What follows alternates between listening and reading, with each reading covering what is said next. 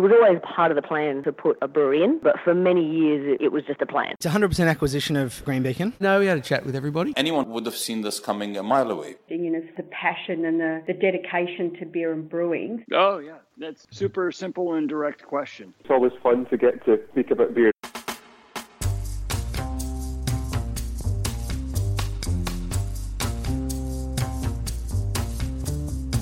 And that's just what we're here to do, talk about beer. And particularly this week, Brettanomyces, and whether it belongs in our beer at all. That might be a surprising topic for brewers, with barrel aging and working with Brett increasingly seen as part of the high art of brewing. But my conversation today is with someone who sees Brettanomyces as a fault, killing the sense of place of a beer. Tony Harper has been a restaurateur, is a wine and food writer, co-owner of Craft at Red Hill and also Cooperoo, two of Brisbane's leading bottle shops, and is also a passionate lover of IPA. He also has a decided antipathy towards Brettanomyces, something that he shares with many wine experts. Over the years, I've had some great discussions privately with Tony about the topic, debating the differences between beer and wine and whether we should approach them as such, and I've long wanted to share some of these ideas via Beer as a Conversation. While I don't agree with Tony, I do sort of get where he is coming from, and I really try to understand where he is coming from, and he does raise some really interesting ideas about the role of progress in brewing and in winemaking. As always, it's a wide-ranging conversation that delves into a host of other topics, not least of which is how to get ranged in his bottle shop craft. And this is my conversation with Tony Harper.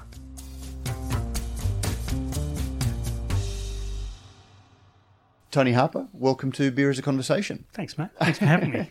And, well, this is going to be a little bit of a wine as a conversation too, I'd imagine. But for those of our listeners who maybe don't know Craft at Red Hill, which I unashamedly think is one of Brisbane's best bottle shops, what is your background? You're a restaurant reviewer, you've run restaurants, you're a wine enthusiast, you love beer, you're a boxing enthusiast. What's to tell us your backstory? I don't want to go too far back because it'll take all day, but in terms of sort of beer and wine, yes, I came out of the restaurant game. Well, in fact, I was in bottle shops, then in restaurants. I opened an East Wine Bar in 2000 and then sort of Crew after that, which wasn't my money, but I had a lot to do with the esoterics of it. And then, a string of other ones. And then I got kind of tired of spending hours with people. Well, they got pissed and I didn't. So I went back into retail with the Wine Emporium and then opened Craft at Red Hill in 2012, I think. So we're 8 years in here, and then we did Cooperoo 2 years ago. You were certainly ahead of the curve. The craft beer had really only just started to get a little bit of ground in Brisbane. Yeah, look, I got a taste for it with the Wine Emporium, where we'd start. I can't remember the name. You and I were talking about the guy that Dan Rickard, Dave Andrews, and Inspire. Yeah, he opened my eyes to so much, good beer and, particularly sort of West Coast American beer. And coming from, the ground of Forex and VB and Asahi, it was like this whole wonder world. So when we did Craft, our MO was artisan in spirits, in wines, and in beers, and we'd seen this sort of potential for craft beer. But it was also, Matt, thinking about veering as far away from chains as we could. And back then, Dan Murphy's didn't have a craft beer, apart from Sierra Nevada, Yep.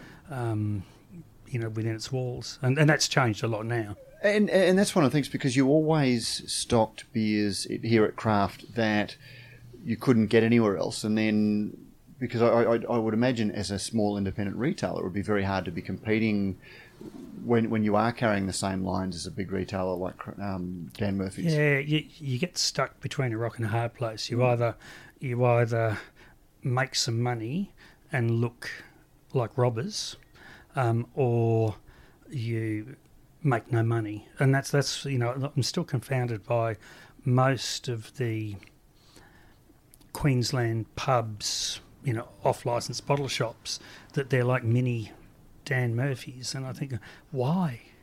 Why? Because they get the rebates, and is my read on it. It's just one of the I things. think they just make no money.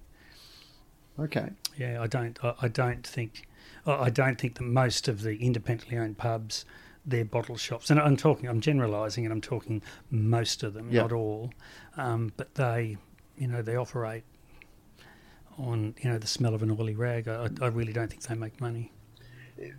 But you also, one of the things I've learned by observing is you can't just fill your fridges with whatever crazy beer is the reps are flogging if you don't have staff behind the counter who can talk to it. 100%.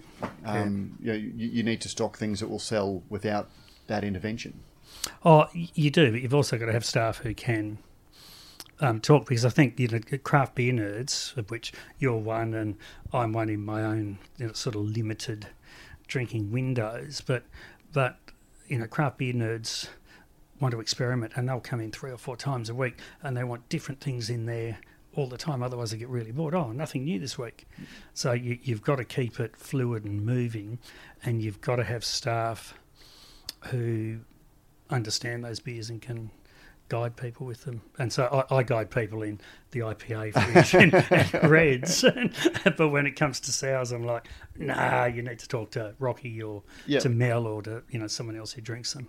But it's because that's a big part of it, where I guess you do cater to the enthusiasts, but you're also the local for a fairly big suburban area, and so correct, people who don't necessarily consider themselves beer geeks but are looking for a recommendation come looking to your staff to find out, I had this last week, what's like it? Oh, it even goes, to a bit more basic than that, where, I had a guy 2 days ago at Cooperoo who came in and said, look, I normally drink Corona, I know you don't stock it, what am I going to like? And I love that. I mean, there's a really traditional big brand drinker who's just making that little step into craft beer world, and he knew that it's fraught with danger. He didn't want giant hops and all of that. He wanted a Corona-like thing. So And what did you recommend? Oh, look, I honestly can't remember, but I took him to the sort of lager Pilsner neck of the woods, and I gave him local. It might have been a ballistic lager or something. Okay. But got into something crisp and clean and delicious. How hard is it as an independent bottle shop? How hard is it for you to, because I noticed that you've still got Bolter, for example, their lager and a couple of their beers. They sold. Is it one that you can't sort of be too robust? Despite 95% of your range is independent. Yeah. So in the early days, we actually kept a couple of cases of VB and 4X and stuff tucked away down the back because people want it, they'll ask for it. They will ask for it, and here's the thing that the craft beer guys can be. Some of them can be they've got 4X and just walk out. That's the thing. So you've got to keep it hidden. Things like Bolter, it's big. It's a big brand for us, and has been since the day it launched. So the fact that its ownership's changed, I don't think affects our willingness to keep it. And Matt, Bolter and Stone and Wood I see as these incredible gateways for conventional beer drinkers to come across to the craft camp. And you'd almost be hurting that level of consumer if you're not stocking it. Correct, yeah. Yeah, I think those brands are so important. I mean, they bring people in. If we're quoting for, sort of weddings or parties or whatever, and people want volume of beer, and I'm not going to give them a sort of 7.5% IPA that 2 people are going to want to drink. They want something a bit more middle of the road and non-confrontational, and that's where those brands are really good. How about, and actually this is all stuff I hadn't planned to talk about on this chat, but seeing we've got onto retail, how do you feel about small craft breweries, that you and other independent retailers like you become incubators for them, and then they grow, and as they need to grow, they need to go wide, and there's something you find them being ranged competitively. It drives me freaking nuts. I mean, Matt, it's a natural part of business evolution, I think. And, and it's not just with beers, but, we seek out wines from, little wineries all over Australia and spirits and things, stuff that doesn't come into Queensland. So we'll ship it up, range it, promote it, and then 18 months later they've got a distributor up here and it's everywhere. And, we tear our hair out, just because it's kind of frustrating, but it's also really good for those people. So I think that sort of organic growth of beer companies, wine companies, spirit companies is, it's fantastic to watch. One of the things we wanted to talk about sour beers, and you've already indicated that you're not a fan of them. But before we do, the first time that we actually met was at a beer versus wine dinner at Lyrebird. Yes, and I came out swinging. You did. I think I surprised you a little bit having a go at wine. But tell me, and I love the way that you sort of changed tack and sort of came back and sort of gave an incredibly eloquent defence of wine. So maybe tell us, what is wine? What should wine be, and what is wine, and what is the magic of wine? Okay, so let's start with the hard bit. A winemaker gets one crack, or even before that. If you're going to put in a vineyard, it's kind of a 5-year project before you're pulling a commercial quantity of grapes off that vineyard, and then you get one crack a year at it. So if things go wrong with the growing of the grapes, or with the season, or the bushfires, or rot sets in, or anything like that, or even if you have really healthy grapes and you stuff it up in the winery, that's it for the year. You get one chance. And so every bottle of wine is a reflection of the years that have gone into that vineyard. And this is, here we're talking about, sort of decent wine. We're talking about single estate wines rather than sort of homogenous blends. And it's also a reflection of that season, and a reflection of, the winemaker and what they were thinking and what they were doing. And I think really, really good winemaking is very transparent and lets the grapes and the season and the vineyard talk, rather than obscuring it with sort of oak and artifact and technique.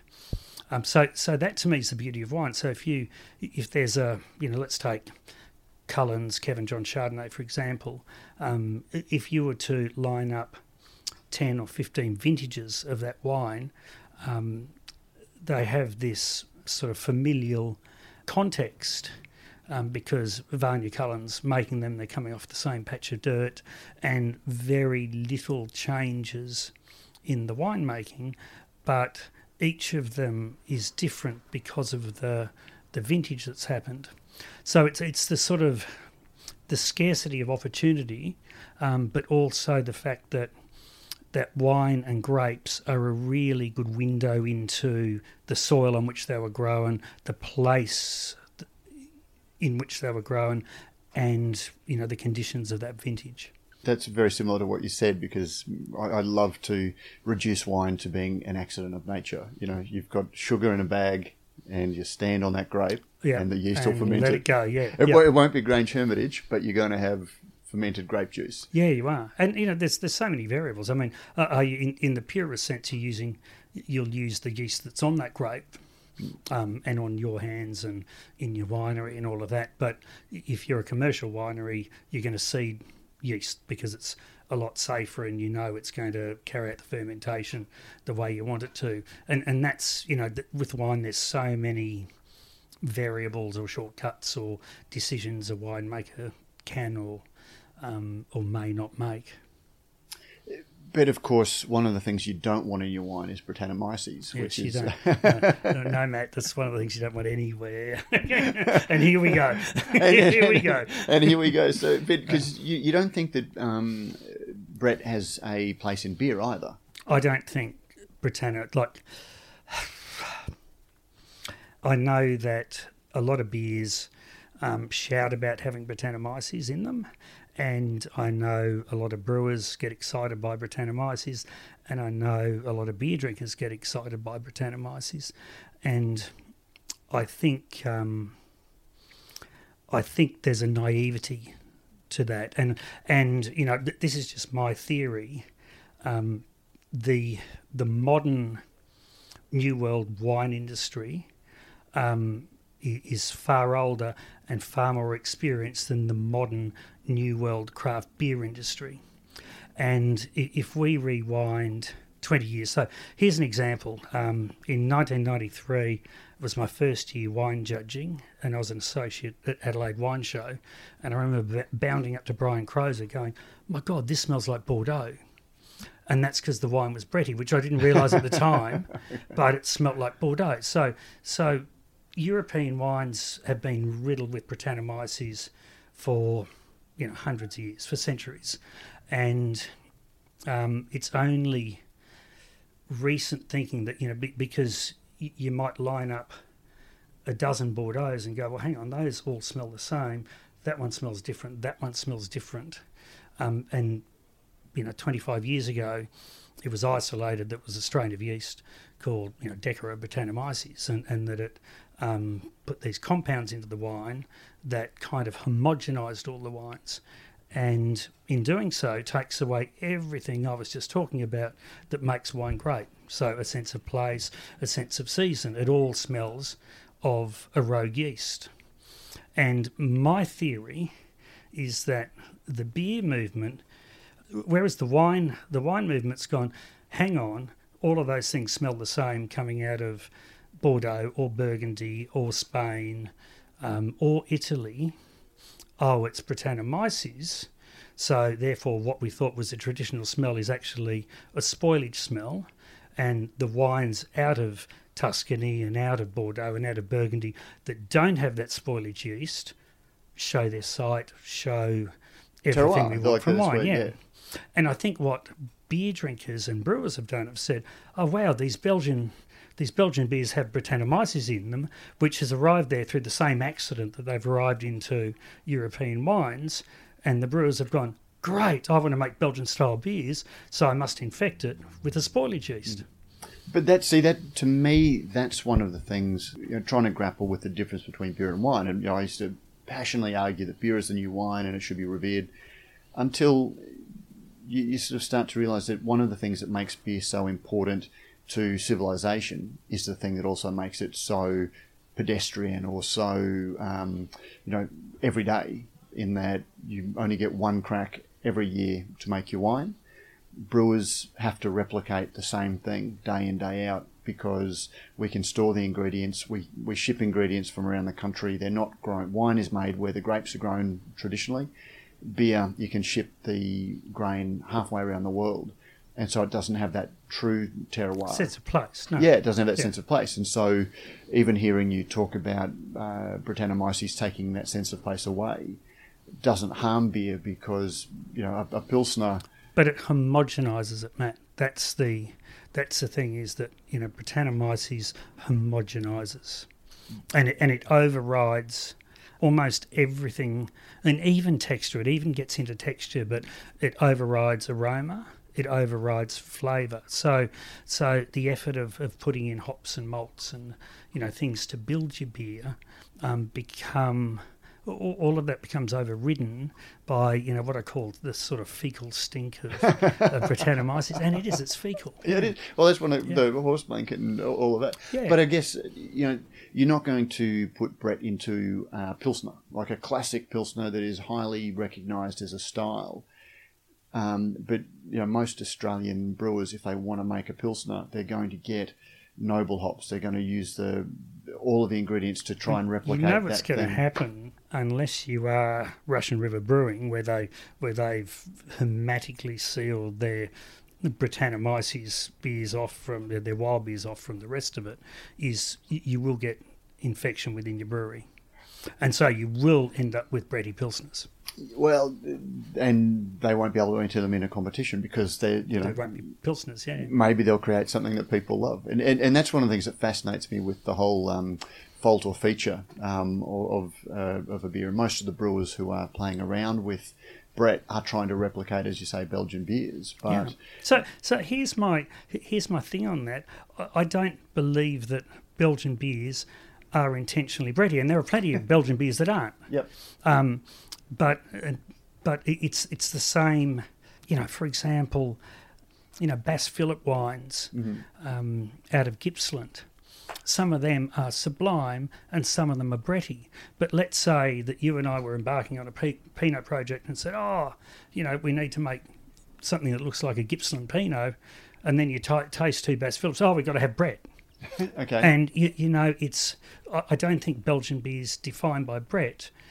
People have just conned themselves that this stuff has accidentally got in there, just like it got into Bordeaux and just like it got into Burgundies. So therefore, that's what Belgian beers taste like. No, just the bad ones. Well, but obviously, to me, it's I look at the evolution of most things. You look at a peated whiskey, and and I don't do accents, but you never had some Scottish guy saying, this whiskey that we make is pretty good. But imagine how good it would taste if we had peat in there. When they dried the malt, their heat source was peat, and so the grain took on, the malt took on a peated character, and so whiskies from that place had a peatiness to it. But then as the revolution, industrial revolution came along, and we were able to sort of create low stink, drying mechanisms, whiskey, and some people preferred the old style. Some people hate it, and some people describe peated whiskies as being band-aids. I see that as part of the diversity that you can offer. And Belgian brewers, as they came to identify Brett, they started to make cleaner tasting beers, and some of those took off. But keeping that heritage isn't necessarily a bad thing or celebrating a fault. That's the way I approach it. And again, I can completely understand your point of view, but I'd give beer a pass because it is a different product. It is. To me, there's, I love the sort of peat iodine whiskey analogy. That's fully controllable, and I defy anyone to, without pasteurising or sterile filtering, and I doubt that any craft brewer is going to go to those extents. To harness the growth of Brettanomyces. And that's the thing, it's uncontrollable, and it will grow in can, in bottle. And what's the downside to that, though? Two downsides. One is if you're using Brett as a complexing agent, it can very easily run from, part of the myriad spectrum of flavours and aromas you've got in that beer to the one dominating flavour and aroma, and so it just overtakes it. It's like the loud girl in the class who disrupts everything. And the other is, it's fecal, Matt. So it's not. There's nothing pretty about it. There's nothing attractive. I often say, if I want to smell Brett, I'll just stick my finger up my buttons and sniff it. It's just not quite that bad. Well, it can be. It can be horrid. So, but when you say that, is that the winemaker's trained palate that's been trained to avoid it? Yeah. That you never want to.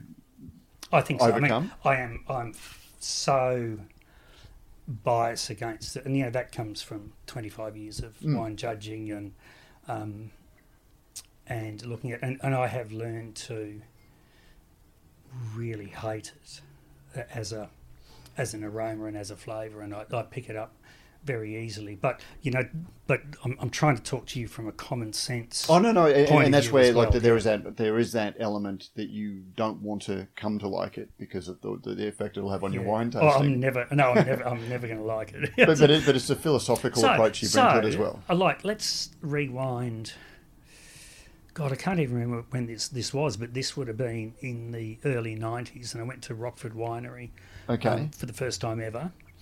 and I tasted their black Shiraz, which, you know, is so hard to get. And anyway, we hopped back in the car and we were 15 minutes down the road, and I went, oh, quick, turn around. I can still taste that wine. It had this incredible sort of earthy, funky thing. And I said, I've got to get me some of that. Mm-hmm. And then that was just Brett. Okay. That's what I was tasting was Yeah. Brett, yeah. And, you know, that was before... But you liked it. That was Yeah, the I thing. did. Yeah. And I can actually show Bretty wines to punters and know they'll be on them because they've got this this sort of funk and this interest. But it was because with Brett, it fascinates me that the 2010 vintage of the Crown Ambassador Reserve that was famously accidentally infected. Yeah. But it went through all of their taste panels, and at no stage did any of these highly sensorily trained brewers identify that it was Brett because it just wasn't on their radar. Yeah, exactly, yeah. So to you, what is your... you've told us what good wine is. To you, what is your philosophical approach to beer? What should beer be? Gee, that's a big one. I mean, because like I've said, I drink fairly narrowly, but... And on the record, you love IPAs. I love hops. IPAs. And, but Matt, I was in California in January this year, February, January I think it was, and I went to Russian River, and I bought myself a case of Pliny, and I also bought Dogfish Head 90 Minutes. I bought Bear Republic Racer 5 because I love it. So I had a kitchen full of really good Californian IPAs, and I ended up with this drinking progression every afternoon that I would never, ever, ever start with a Pliny because you couldn't go backwards. Yep. And once you'd had the Pliny, there's nothing else, you know, that comes close to it, I don't think, in terms of IPA globally, or not that I've tried. And it's not about, you know, weight and richness and size because it's not a massive IPA. It's just perfectly balanced in terms of aroma, in terms of mouthfeel. There's just something so carefully detailed about it. And to me, that's what makes really good beer. I mean, for me, IPAs should have, you know, a lot of the Australian ones I think are too much sort of resiny hop and not enough malt behind it. And you know, there needs to be a balance of both. You need lots of hop there, but you've got to have richness to balance that. And I think, you know, we often fall down against the really good Californians from that respect. And to me, like, that's the great debate in the brewing industry on one hand. And Ian Watson, who brews at Slipstream up here, and his IPA is banging. And Racer 5 used to be one of his favourites. But you know, he used to talk about if you said to a Belgian brewer, your beer tastes just like you know, Pierre's down the road, he would get upset because he doesn't want to be the same. But if you said to a German brewer, your Pilsner is just like Hans's down the road, he would say, of course it is. It's a Pilsner. Yeah. And, you know, both of those have really, really strong brewing traditions. And I don't know which one, you know, should a brewer try and emulate Pliny and try and make a carbon copy of Pliny, or should they try and do their own thing? Yeah. Although, I mean, that's the thing. There is such a skill in replicating. I've never seen anyone come. I mean, every now and then I'll pick up a new IPA that someone's brought in, and you know, I can smell a really similar hop profile, but I've never come across anything that has that whole package together. But to me, the philosophical underpinnings of beer are that it is something that you store the ingredients and then you try and make the same beer throughout the year. And that's what's made it so successful. And great, you've got guys like Topher at Wildflower who are doing really interesting things, and they are staking, although you may not like it. No, look, we sell lots of Wildflower, and they are like, they're not things I want to drink because they are bready, but I do admire, you know, and La Serene's, you know, the way they've and 2 metre tall. You know, the way they've really gone down their own little alleyways and specialised in them. I think it's fantastic. Instead of doing, here's our IPA, here's our Pilsner, here's our lager, here's our red ale. But even then, they're like driving around France, and you go to a brasserie, and they'll have a brune, and they'll have a blonde, and they'll have a blanche, and then they'll have their Noel, their Christmas beer or whatever. And even though they've got the same rough stylistic, they all have a sort of house character, character to them, which I love. But again, it's it's something that if you tried to do it in Australia, where we've been conditioned that, well, 4X, whether it comes in the Queensland brewery or the New South Wales brewery or whatever, taste the same, it must taste the same. And we that's the thing. Brewers say, well, that is actually a skill in itself, and it is. So, what should brewers be shooting for in the world of Tony Harper? Oh, look, but I think you've done, two. I think the 4Xs should be making 4X and keeping it exactly the same, because that's you can use a wine analogy for that, or even spirits, where you're talking large production out to a mass market, and there's plenty of wines that Gießen Sauvignon Blanc, for example, or a lot of Marlborough Sauvignon Blanc that needs to have that exact character year in, year out, because its drinkers aren't that discerning, and that's what I like to drink, and I want it to taste the same every time.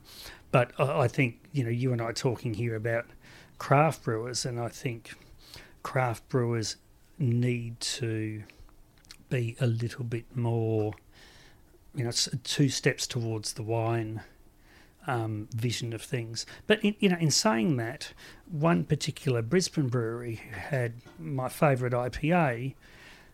They changed the IPA, and I don't drink it anymore. They've changed a number of their beers. If that's what I'm thinking of. So but it's chasing your market. Now I guess that's where knowing what you want to be is a big thing. If you're happy to find your community and make beers to that community and not grow.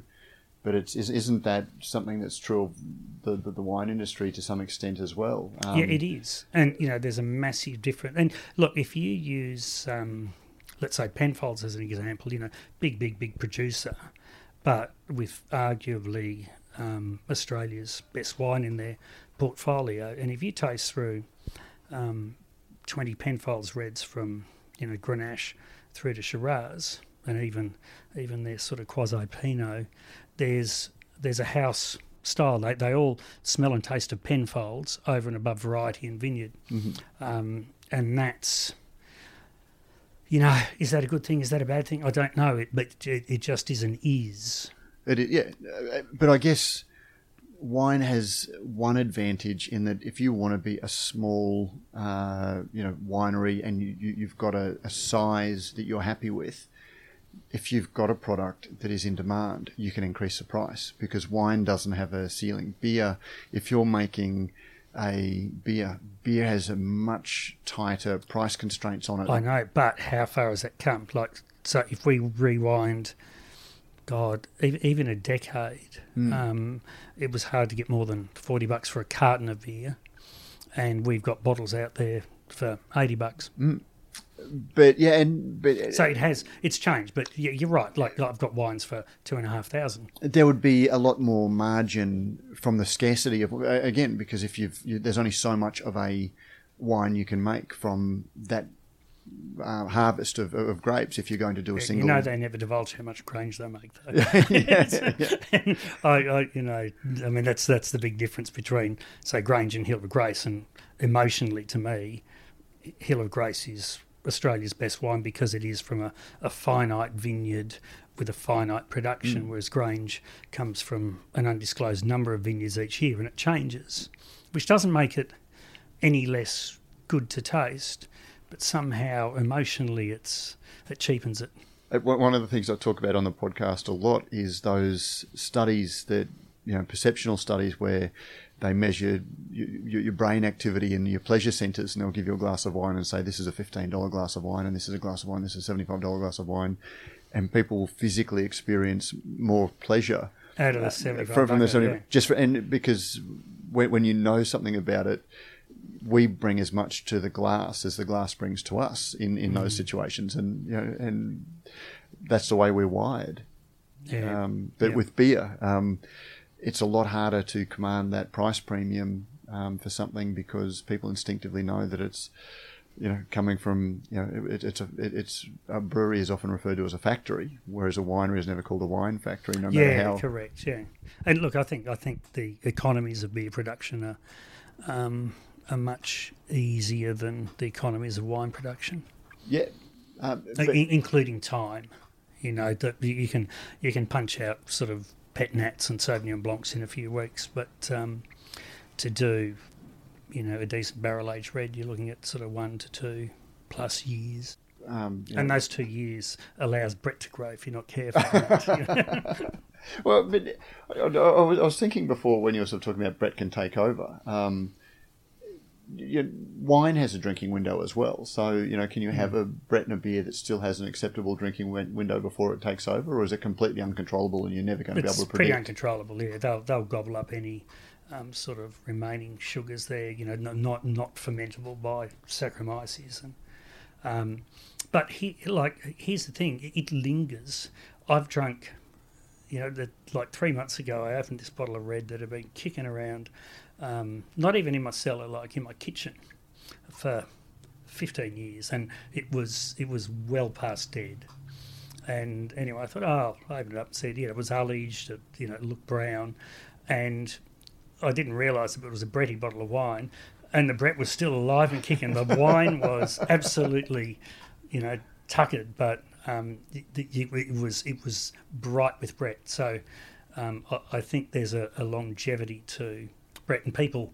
I wonder how many of these really old sort of 40, 50, 60-year-old wines that people open up and say, we're still lively and rich, and it's just the Brett. Funnily enough, I had two, recently had a night where I sat down and did a side-by-side tasting of two recent Flanders red ales that were made by Australian brewers. Bent Spoke did one in a can, and Stone and Wood, Brad Rogers did one.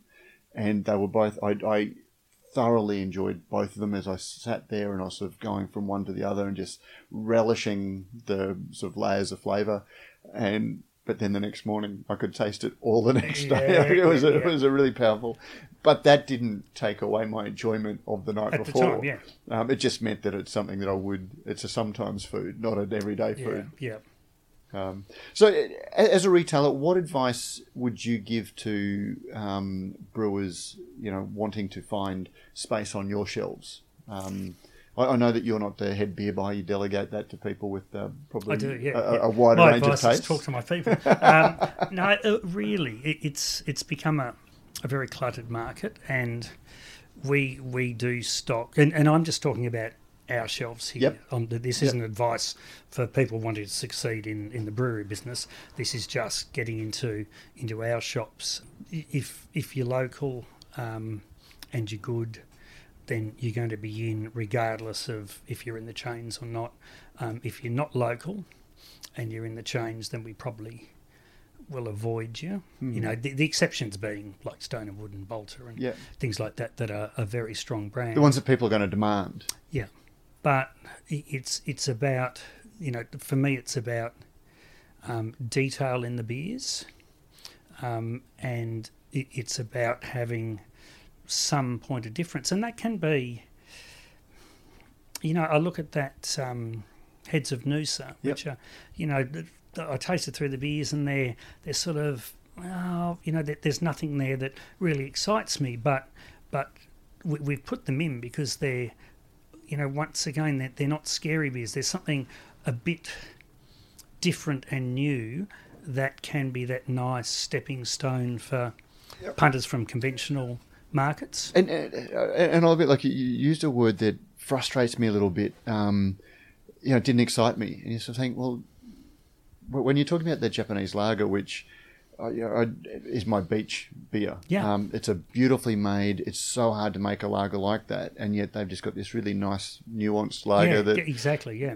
And I'm sort of thinking, this is a beer that I don't want to be excited by. No, and that's kind of my point. Yep. My point with that, it's not an 8% double IPA that I'm going to go, wow, that's amazing. But like you say, they're really nicely crafted and they fill a spot. And in doing that, it means I don't have to have Asahi and Coronas and things, and I can support something smaller. So I think my point of bringing them up is to say everything doesn't have to be a Wildflower or a Pliny. And in their own way, they've marked themselves out because they're making lagers. Yeah. And as you said, that's a fairly distinct proposition that they've got.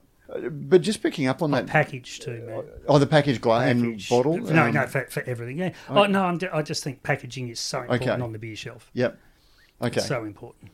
We'll sort of talk. We might even sort of get you to commentate on some of the designs for the Gabs design competition. Right. See what you think. But it's interesting going back to that whole exciting thing. Even when you were speaking very passionately about the Pliny, the thing that made it so exciting was its balance. Yeah, the detail. Yeah. Oh my God, the detail. But is that inherently, because a lot of people, particularly in the modern craft beer market, they see excitement as being something that hits you in the head. Yeah.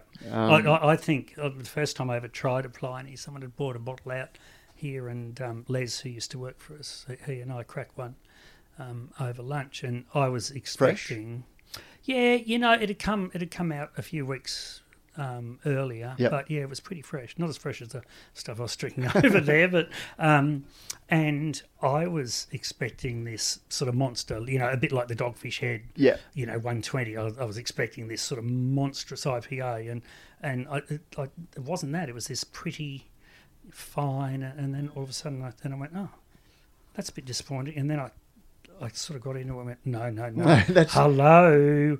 And so it was like coming off a sort of Barossa Shiraz expectation and drinking a really good Burgundy. Just drinking something that is elegant and well-tooled, to use a cartoon. I mean, that guy is so detailed in his brewery.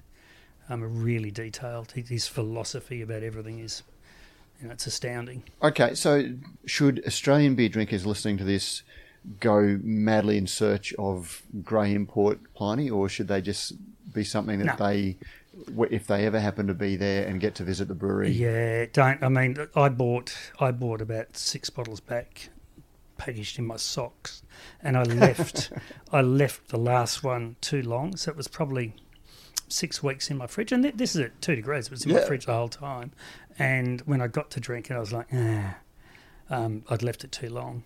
And the magic had gone from it. So it's got to be fresh, and get a grey market that's come out here that you're going to be disappointed.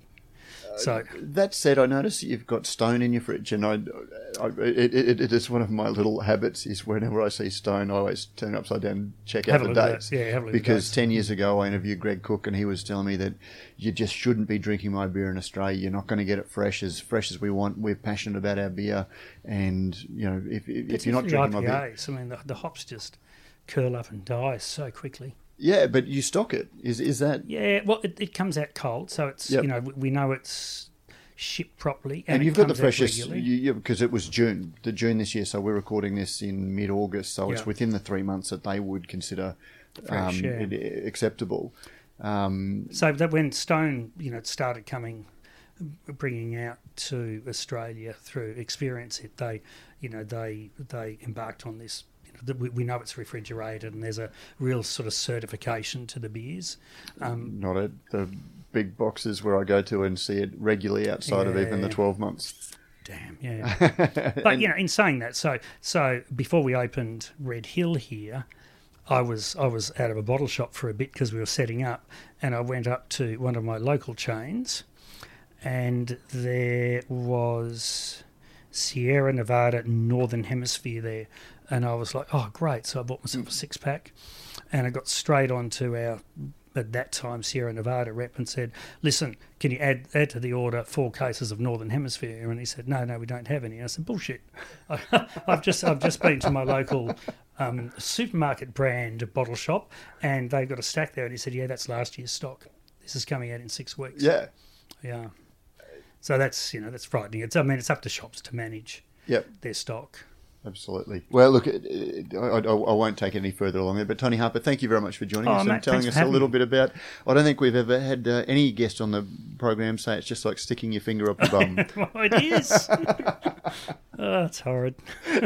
Thank you, Tony. And now I've ruined Britannomyces for everyone out there. Your work here is done. All right, mate. Thanks, mate.